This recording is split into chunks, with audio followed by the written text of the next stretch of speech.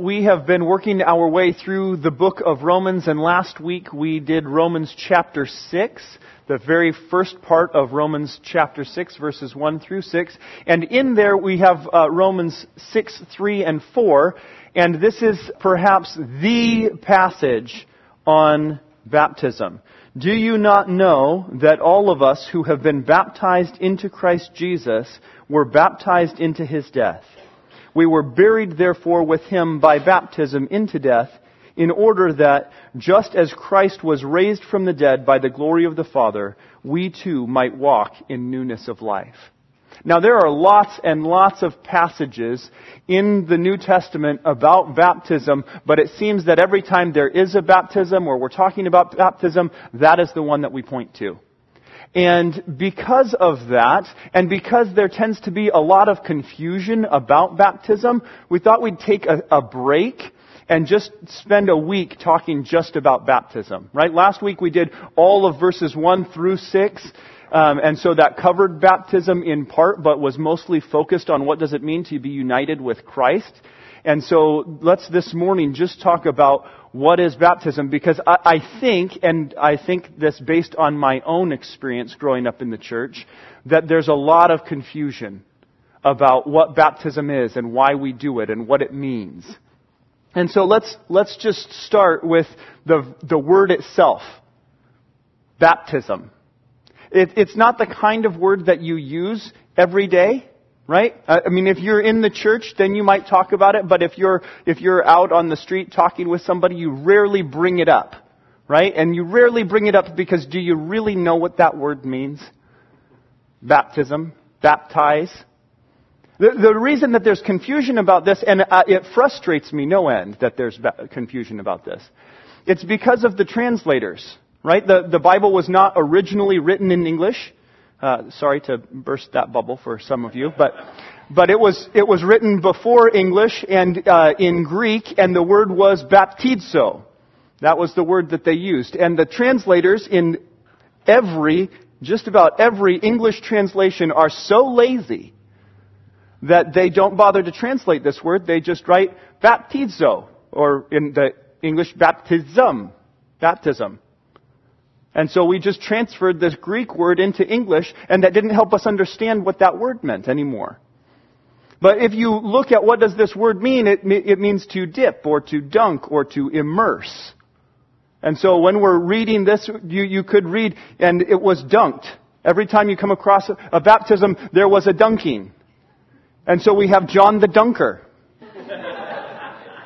And if you go to Greece and you ask them at a Dairy Queen in Greece for your cone to be baptized, they're not going to take out chocolate sprinkles and put them on top, and they're not going to drizzle chocolate on top, but they will dip your cone. Because that's what the word means. Baptism. And so hopefully that cleared everything up and we can all go home now, right? But why do we do baptism? Where did that come from? And the first place that we see it in Scripture, as we talk about it and do it now, is John the Baptist. So at the beginning, and in fact it is so important that all four Gospels, Matthew, Mark, Luke, and John, all talk about John the Baptist doing baptisms. And so I want to just take two of them. I thought about doing all four, but Matthew, Mark, and Luke, their accounts are so similar that I decided I'd just take one of them. And so we're going to look at Luke and we're going to look at John. And in Luke chapter 3, it says, at the beginning of Luke chapter 3, we're given some dates and some times and stuff which you can look at later for your trivia purposes. But in verse 2 it says, during the high priesthood of Annas and Caiaphas, the word of God came to John, the son of Zechariah, in the wilderness. And he went into all the region around the Jordan, proclaiming a baptism of repentance for the forgiveness of sins. As it is written in the book of the words of Isaiah the prophet, the voice of one crying in the wilderness, prepare the way of the Lord, make His paths straight. Every valley shall be filled, and every mountain and hill shall be made low, and the crooked shall become straight, and the rough places shall become level ways, and all flesh shall see the salvation of God. And so what we have is we have John the Baptist out by the Jordan River in a place that is wildernessy, and he is proclaiming that God is coming. Prepare, repent, and make way, for the Lord is coming. And then in verse 15, as the people were in expectation and all were questioning in their hearts concerning John whether he might be the Christ, John answered them all saying, I baptize you with water, but he who is mightier than I is coming, the strap of whose sandals I am not worthy to untie. He will baptize you with the Holy Spirit and with fire. And then in verse 21, now when all the people were baptized and when Jesus also had been baptized and was praying, the heavens were opened and the Holy Spirit descended on him in bodily form like a dove, and a voice came from heaven, You are my beloved Son, with you I am well pleased. And at the beginning of all four Gospels, this is what we have. We have John the Baptist proclaiming to people, repent and be baptized, for the kingdom of God is at hand. And then we have Jesus come, and Jesus is baptized, and his ministry begins.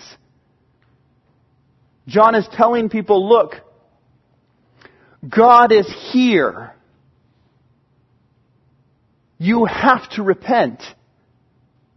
You sinful people, you have to turn away from your sin, confess your sin, repent of your sin, that is, turn away from it, and be baptized into something new. Be baptized into something new. And so all of these people were coming to him, even though he was out in the wilderness by the Jordan River, they were coming out to him, and they were going, baptize me too. And then Jesus comes and is baptized. And when this happens, the Holy Spirit descends on him in bodily form like a dove, and a voice comes from heaven which proclaims, You are my beloved Son, and with you I am well pleased. John, the book of John, he makes this even more clear as he expands the story a little bit. So in John chapter 1, starting in verse 19, it says, And this is the testimony of John when the Jews sent priests and the Levites from Jerusalem to ask him, Who are you? Right? They're hearing things that this weirdo is out by the Jordan River in the wilderness, and he's baptizing people, and he's proclaiming these things about repent because the kingdom of God is at hand, and they're going, what is this guy? And so they send representatives to go. And they asked him, Who are you? And in verse 20, he confessed and did not deny, but confessed, I am not the Christ. And they asked him, What then? Are you Elijah? He said, I'm not. Are you the prophet? He said, No. So they said to him, Who are you? We need to give an answer to those who sent us. What do you say about yourself? And he said, I am the voice of one crying out in the wilderness, Make straight the way of the Lord, as the prophet Isaiah said. Now they had been sent from the Pharisees. And they asked him, Then why are you baptizing, if you are neither the Christ, nor Elijah, nor the prophet? And John answered them, I baptize with water, but among you stands one you do not know, even he who comes after me, the strap of whose sandals I am not worthy to untie. And these things took place in Bethany across the Jordan, where John was baptizing. And the next day he saw Jesus coming toward him and said, Behold, the Lamb of God who takes away the sin of the world. This is he of whom I said, After me comes a man who ranks before me, because he was before me. I myself did not know him, but for this purpose I came baptizing with water, that he might be revealed to Israel. And John bore witness. I saw the Spirit descend from heaven like a dove, and it remained on him. I myself did not know him, but he who sent me to baptize with water said to me, He on whom you see the Spirit descend and remain, this is he who baptizes with the Holy Spirit. And I have seen and have borne witness that this is the Son of God. That this is the Son of God. Baptism was this marker that John was using for people to identify, yes, I am repenting of my sin and turning to God. That was what John was doing. He was saying, prepare your hearts, prepare the way, for the Lord is coming. And so be baptized as a way of demonstrating your repentance. And these people were coming and they were being baptized and they were saying, yes, I repent of my sin and I am identifying, I'm giving myself to God. And Jesus comes and comes to be baptized, and John sees this and goes, this is him. This is the one that I've been telling you about. This is the guy that I've been preparing you for. And so in all 4 gospel accounts, we have Jesus being baptized by John as a way of identifying that he is the one. But unlike all the others who were saying, I am dedicating myself to God, I am repenting and dedicating myself to God, I'm repenting and dedicating myself to God, I'm preparing the way for the Lord. Instead, when Jesus is baptized and he arises out of the water, it is the voice of God who is declaring, this is my beloved Son. This is my beloved Son. It was an identification of who Jesus was as he came up out of the water. The Holy Spirit rested on him so that all would know. This is the one who was to come. This is the one that John has been pointing us to, preparing us for. And then after this, we see the ministry of baptism continue, right? After this point, the ministry starts to shift. John the Baptist has come to prepare the way, and now Jesus, his ministry begins to rise as John's begins to diminish. And we see this same message, repent for the kingdom of God is at hand, throughout after in the book of Matthew, after John comes and now Jesus is baptized, then he takes up the same chorus. Repent, for the kingdom of God is at hand. Repent, for the kingdom of God is at hand. And in John, he puts it this way, John 3:22, after this, Jesus and his disciples went into the Judean countryside, and he remained there with them and was baptizing. John was also baptizing at Aenon near Salem, because water was plentiful there, and people were coming and being baptized.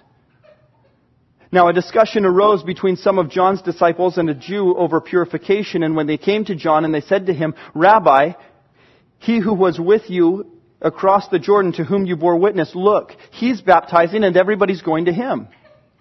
And John answered, a person cannot receive even one thing unless it is given to him from heaven. You yourselves bear me witness that I said I am not the Christ, but I have been sent before him. The one who has the bride is the bridegroom, and the friend of the bridegroom who stands and hears him rejoices greatly at the bridegroom's voice. Therefore this is my joy, and it is now complete. He must increase and I must decrease. He who comes from above is above all, and he who is of the earth belongs to the earth and speaks in an earthly way. And he who comes from heaven is above all. He bears witness to what he has seen and heard, yet no one receives his testimony. Whoever does receive his testimony sets his seal to this, that God is true.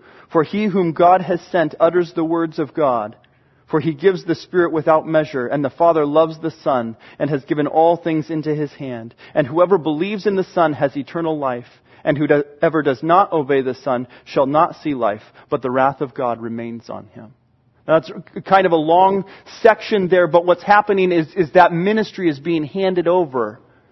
And John is saying, look, I know that people are starting to go from me to him, and that's exactly as it should be. It's exactly as it should be. Because he is the one. He is the one who brings the presence of God. He is the one who reconciles people to God. He's the one who brings forgiveness of sins. He's the one who will baptize with the Holy Spirit. He's the one. And so it is appropriate for everybody to go to him. And what you see then is that Jesus' ministry rises, right, as he goes and teaches and he explains to people about the kingdom of God and what's going on. And people begin to see who this teacher, this prophet, this really incredible, amazing man is, and they're listening to him and they're going, this guy's awesome. Look at the things that he does. Listen to the things that he says. This is unlike anyone we have ever seen or heard before. And Jesus begins to tell them toward the end of his ministry, look, guys, I'm going to die. And I'm going to rise again from the dead. And the disciples didn't understand what he was talking about. Look, Guys, it has to be this way. It has to be this way. This is how the forgiveness of sins is accomplished. I'm going to die and I'm going to rise again. And the disciples are confused and they don't get it until it happens. And then they went, oh, you had to die and then rise again. Like that. But they didn't get that until afterwards as Jesus is explaining it to them. And he's going, look, guys, I've risen from the dead. They're going, it was so confusing, Jesus. It was so confusing. Because we thought you were the one that had come to save God's people. And then you died. And Jesus goes, yeah, remember how I told you that was what was going to happen to fulfill the Scriptures? And they went, yeah, we didn't really get that before. And then you died and you were gone. And Jesus goes, but now I'm back again. I rose from the dead and sin and death is done. And they went, oh. Hey, you mean you died? Now sin and death is done? Yeah. So our sins are forgiven because you died and rose again from the dead. Yeah. Hey, that's pretty cool. Yeah. It is pretty cool. Now, here's what your job is. Go and tell everybody. And so in Matthew chapter 28, Jesus came to them and said, all authority in heaven and on earth has been given to me. Go therefore and make disciples of all nations, baptizing them in the name of the Father and of the Son and of the Holy Spirit, teaching them to observe all that I have commanded you. And lo, behold, I am with you always, even to the end of the age. That's what you're to do, guys. I came to tell people that God's love has been given to them, and through my sacrifice and God's grace, they can be forgiven of their sins. And I came to accomplish the work, and now your job is to go out and to tell them and to baptize them. Look at how tightly those two things are linked. Just like from the beginning when John started talking about it, it was repent and be baptized, repent and be baptized. Because it was this physical way of demonstrating that, yes, this is what I believe. I am repenting. I'm turning away from my sin. And I am giving myself to God. And I am being baptized. And so that's what the disciples do. In the book of Acts, the Holy Spirit comes and it lands on them. And their ministry begins. And it begins with Peter giving an incredible sermon, which I would read to you, because I like it so much, but I don't have time because I'm preaching my own sermon right now. And so you're going to have to go home and read that for context. But this is how it ends. Now when they heard this, they were cut to the heart. Wasn't that a great sermon? At the end of the sermon, they were cut to the heart because of the stuff he had said. You really should go read what the rest of it was. And they were cut to the heart and said to Peter and to the rest of the disciples, brothers, what then shall we do? And Peter said to them, repent and be baptized every one of you in the name of Jesus Christ for the forgiveness of your sins, and you will receive the gift of the Holy Spirit. For the promise is for you and for your children and for all who are far off and everyone whom the Lord our God calls to himself. And with many other words he bore witness and continued to exhort them, saying, save yourselves from this crooked generation. And so those who received his word were baptized, and there were added that day about 3,000 souls. About 3,000 people heard Peter's sermon, heard the words about who Jesus was and what he had done, and repented of their sins and were baptized. And saying, yep, I believe that, count me in. I believe that, count me in.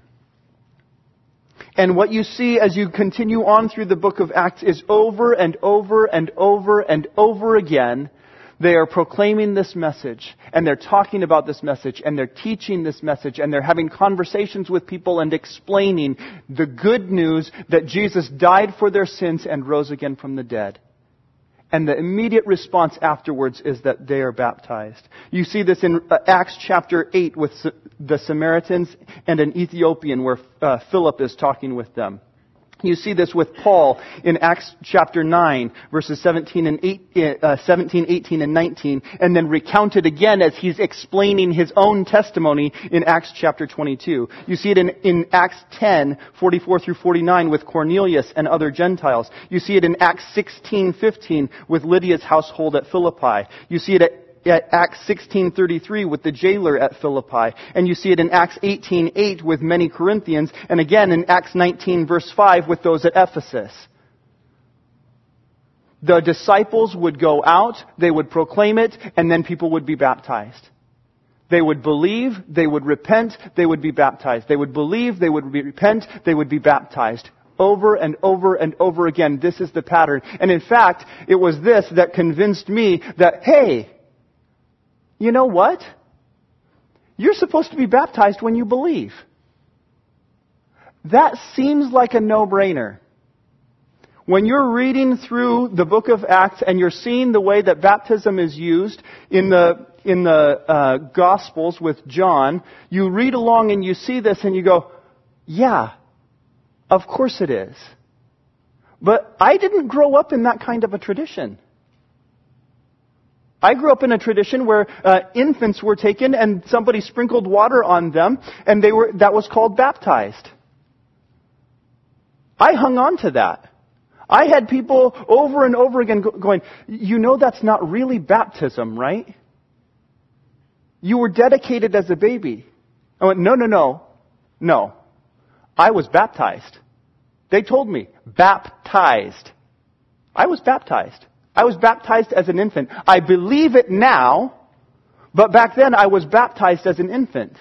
And others of you may have also grown up in that tradition. It took me a long time to let go of that because I'm a stubborn guy. You want to know how long? I was baptized as an infant, so that's a long time ago. And in college, I was working in Christian college ministry, and people were telling me this, and I went, no.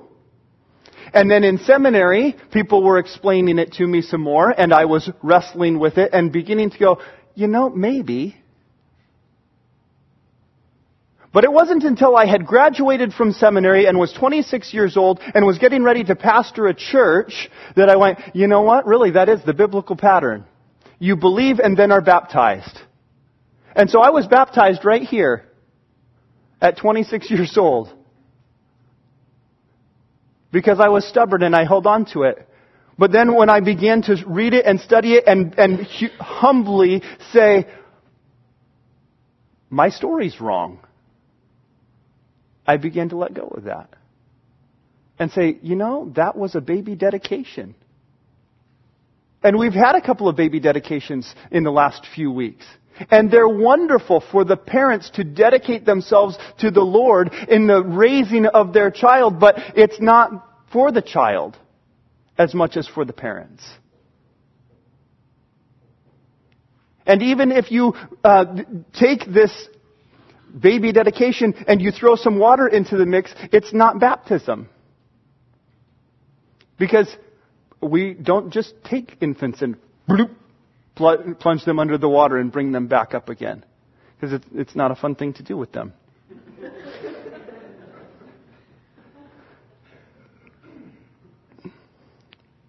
All of that to say, when we begin to look at what the Scriptures teach and how you do it, over and over and over again, whether you're looking at the word itself and the definition of baptism, or you're looking at the biblical pattern, what we see over and over again is that they believe and are baptized, they believe and are baptized, they believe and are baptized. It becomes so closely connected that there are times in the epistles, in the letters of Paul, where he's writing and he says, don't you know you were baptized? And what he means is saved, but he uses baptized right there. Because the two are so closely linked. It's not that you were saved by the baptism, but that the two were so closely tied together that he could say baptized, and you would understand what he meant was that you believed and were saved.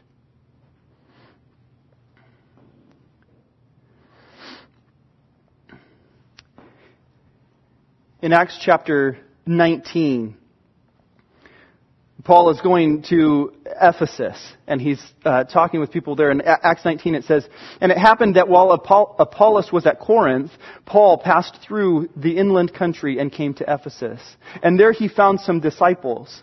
And he said to them, 'Did you receive the Holy Spirit when you believed?' They said, 'No, we haven't even heard that there was a Holy Spirit.' He said, 'Into what were you baptized?' And they said, 'Into John's baptism.' And Paul said, 'John baptized with a baptism of repentance, telling the people to believe in the one who was to come after him. That's Jesus.' And on hearing this, they were baptized into the name of the Lord Jesus. And Paul laid hands on them, and the Holy Spirit came on them, and they began speaking in tongues and prophesying, and there were 12 men in all." Paul came to them and said, "So, is the Holy Spirit with you?" And they went, "What are you talking about? What do you mean the Holy Spirit? Is He with us? Who is that?" And Paul went, "Time out. I thought you said you were baptized. What kind of baptism did you get?" "The John one." "We didn't know there was a different kind. Just the John one." And he goes, "Oh, you didn't know about the Jesus baptism?" "No, we didn't know about the Jesus baptism. What's that?" "Well, you know, when John did the baptism, it was to repent.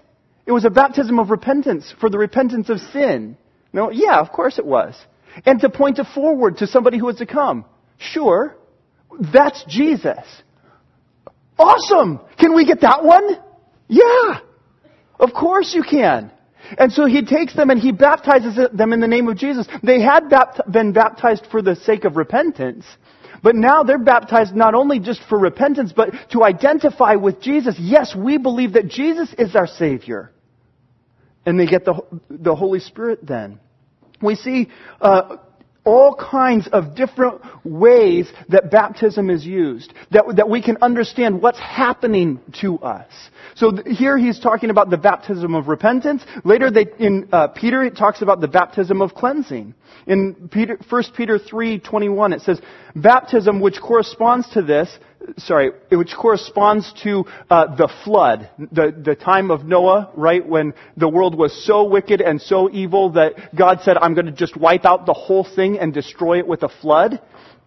Except Noah and his family, I'm going to put them in an ark, and so the whole world is going to get flooded. We're going to wash away all the sins of the whole world, and we're just going to save these few through that." Now he says baptism, which corresponds to that flood. That flood was sort of a baptism of the world of sorts. Baptism, which corresponds to this, now saves you, not as a removal of dirt from the body, but as an appeal to God for a good conscience, that through the resurrection of Jesus Christ, who has gone into heaven and is at the right hand of God. Where did it go? That's really anticlimactic. Here it is. I found it. I'm going to start over. Sorry about that. Baptism, which corresponds to this, now saves you not as a removal of dirt from the body, but as an appeal to God for good conscience, through the resurrection of Jesus Christ, who has gone into heaven and is at the right hand of God, with angels and authorities and powers having been subjected to Him. It is the cleansing. The cleansing. Not like a bath cleaning you from dirt, but a baptism that cleanses you. That you might have a clear conscience before the Lord because your sins have been removed. The baptism is described as being a unity with Christ. And we see this in Colossians chapter 2, which we read. If you were in here when we started the service, you read that with us. If you were out talking in the lobby, maybe next time, you'll come in and that was mean. I'm sorry. I love that you love one another. Colossians chapter 2, verse 6, "Therefore, as you received Christ Jesus the Lord, so walk in Him, rooted and built up in Him, and established in the faith, just as you were taught, abounding in thanksgiving. See to it that no one takes you captive by philosophy and empty deceit, according to human tradition, according to the elemental spirits of the world, and not according to Christ? For in him the whole fullness of deity dwells bodily, and you have been filled in him who is the head of all rule and authority. In him also you were circumcised with a circumcision made without hands, by putting off the body of the flesh, by the circumcision of Christ. And having been buried with him in baptism, in which you were also raised with him through faith in the powerful working of God, who raised him from the dead. And you who were dead in your trespasses and the uncircumcision of your flesh, God made alive together with him, having forgiven us all our trespasses, by canceling the record of debt that stood against us with its legal demands. This he set aside, nailing it to the cross. He disarmed the rulers and authorities by putting them to open shame, by triumphing over them in him. And what he's saying is, look, this is spiritually what happened. Baptism represents this. It shows us this. You were baptized into Christ, but it was Christ's death and resurrection that took care of the sin. He nailed that sin to the cross and did away with it. And listen to this. And he disarmed the rulers and authorities and put them to open shame by triumphing over them in him. Jesus won. Jesus won. And so you who were dead in your trespasses, God made alive together with him by forgiving us all our trespasses. Because we have been buried with him in baptism, in which we were also raised with him through faith in the powerful working of God who raised him from the dead. You can see here that baptism is the picture, but what's actually happening is the belief, right? In which you were raised with him through faith in the powerful working of God who raised him from the dead. It is something that you have believed and clung to, and the baptism is a picture that goes hand in hand with the belief. We have that baptism is a unity and identification not just with Christ, not just, hey, I want to repent of my sin and be united with God, but also a unity with his people, because we have all done this together. 1 Corinthians chapter 12, verse 12. For just as the body is one and has many members, and all the members of the body, though many, are one body, so it is with Christ. For in one Spirit we were all baptized into one body, Jews or Greeks or slave or free, and all were made to drink of the one Spirit. Then again in Galatians chapter 3:23. Now before faith came, we were held captive under the law, imprisoned until the coming faith would be revealed. So then the law was our guardian until Christ came, in order that we might be justified by faith. But now that faith has come, we are no longer under a guardian, for in Christ Jesus you are all sons of God through faith. For as many of you as were baptized, see how he ties those two together so closely in verse 26 and 27. For in Christ Jesus you are all sons of God through faith. Not through baptism, through faith you are sons of God. For as many of you as were baptized into Christ have put on Christ. He links those two together. There is neither Jew nor Greek. There is neither slave nor free. There is neither male nor female. For you are all one in Christ Jesus. And if you are Christ's, you are Abraham's offspring and heirs according to the promise. Remember way back when Abraham was promised by God, your offspring will come and through them will everyone be blessed. And he's linking that now to Jesus and saying, Jesus is the blessing by which all nations can be blessed. As we are united with one another, there's no distinction between us that is significant in any way once it comes to our belief in Christ. We were all baptized into him. We are all united in him. And so whatever else there might be that distinguishes us or might come between us, none of that matters because we are united together in Christ. We have been baptized into this. This then is also what we see in Romans chapter 6.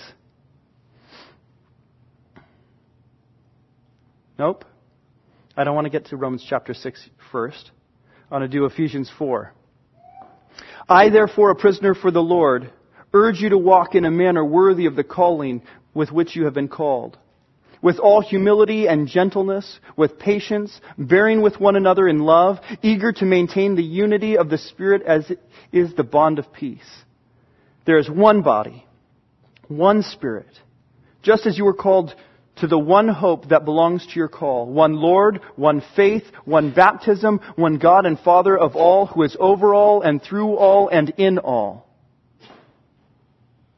We are united together because we are united with Him in a new kind of life. It's a new life, distinct from what was before. Because we have repented and turned away from what was before. We have believed in Him. We have been united with Him. In baptism, we have been united with Him and with one another. So that we have a new kind of life, which is why when you get to Romans chapter 6, which we looked at last week, it says, "What shall we say then? Are we to continue in sin, that grace may abound? By no means. How can we who died to sin still live in it? Do you not know that all of us who have been baptized into Christ Jesus were baptized into His death? We were buried, therefore, with Him by baptism into death, in order that just as Christ was raised from the dead by the glory of the Father, we too might walk in newness of life." And I'm afraid that what I did last week was I challenged about this rather than encouraged about this. What I mean is I'm afraid that some of you walked away feeling like, oh, because I have believed and been baptized, I have to have a new kind of life.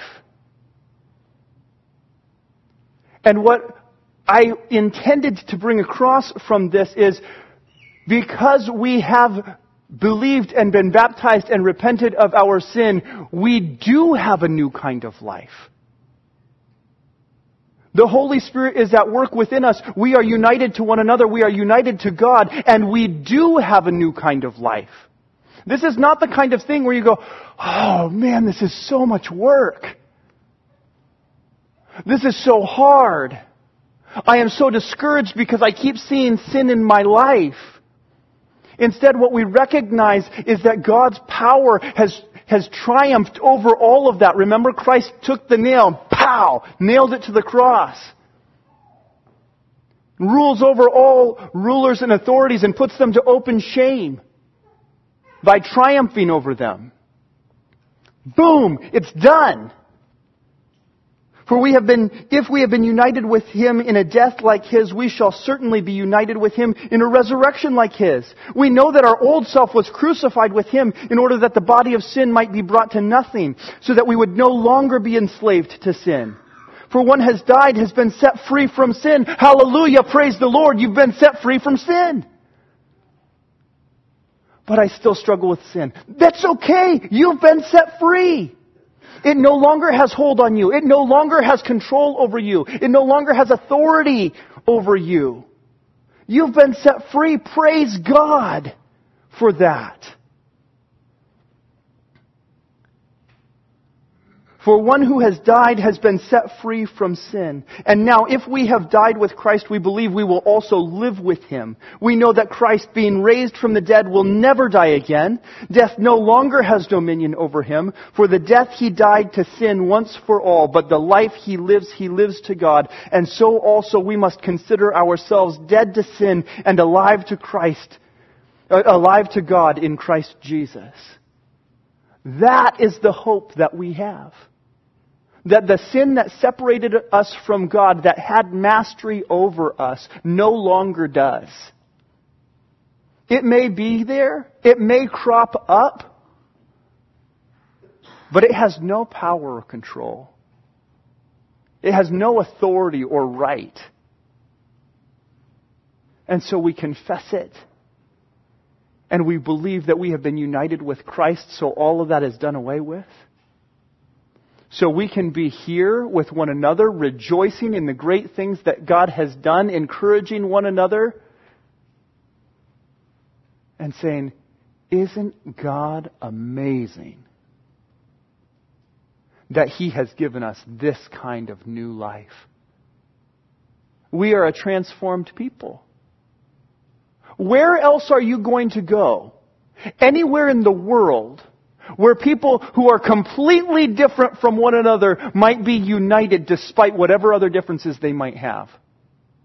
The example he uses are Jews and Gentiles, slave and free, men and women. All of them united together in Christ. So we might look at one another and go, you look kind of weird and you're very different than me.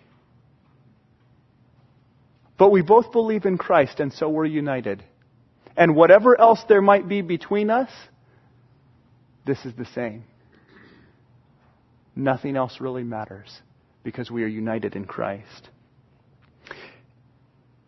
If you are here this morning and you have not been baptized, I would love to talk with you about baptism after the service. I'd love to talk with you about why we might be baptized and when we could do that for you.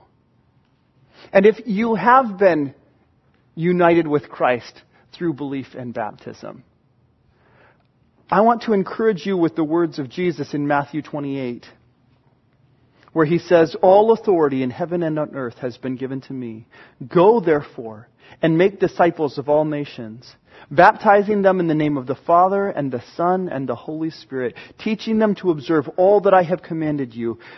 And behold, I am with you even to the end of the age. Let's pray. Our Father in heaven, You are our God who has loved us.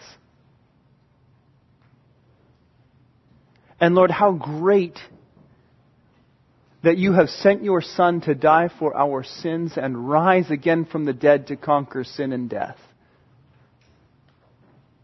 And that we might participate in that death and resurrection by being united with Him in baptism and belief.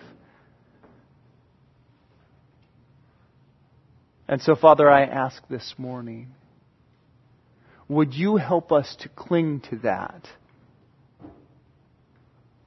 To the hope that we have one God, one Savior, one faith, one baptism, one Holy Spirit.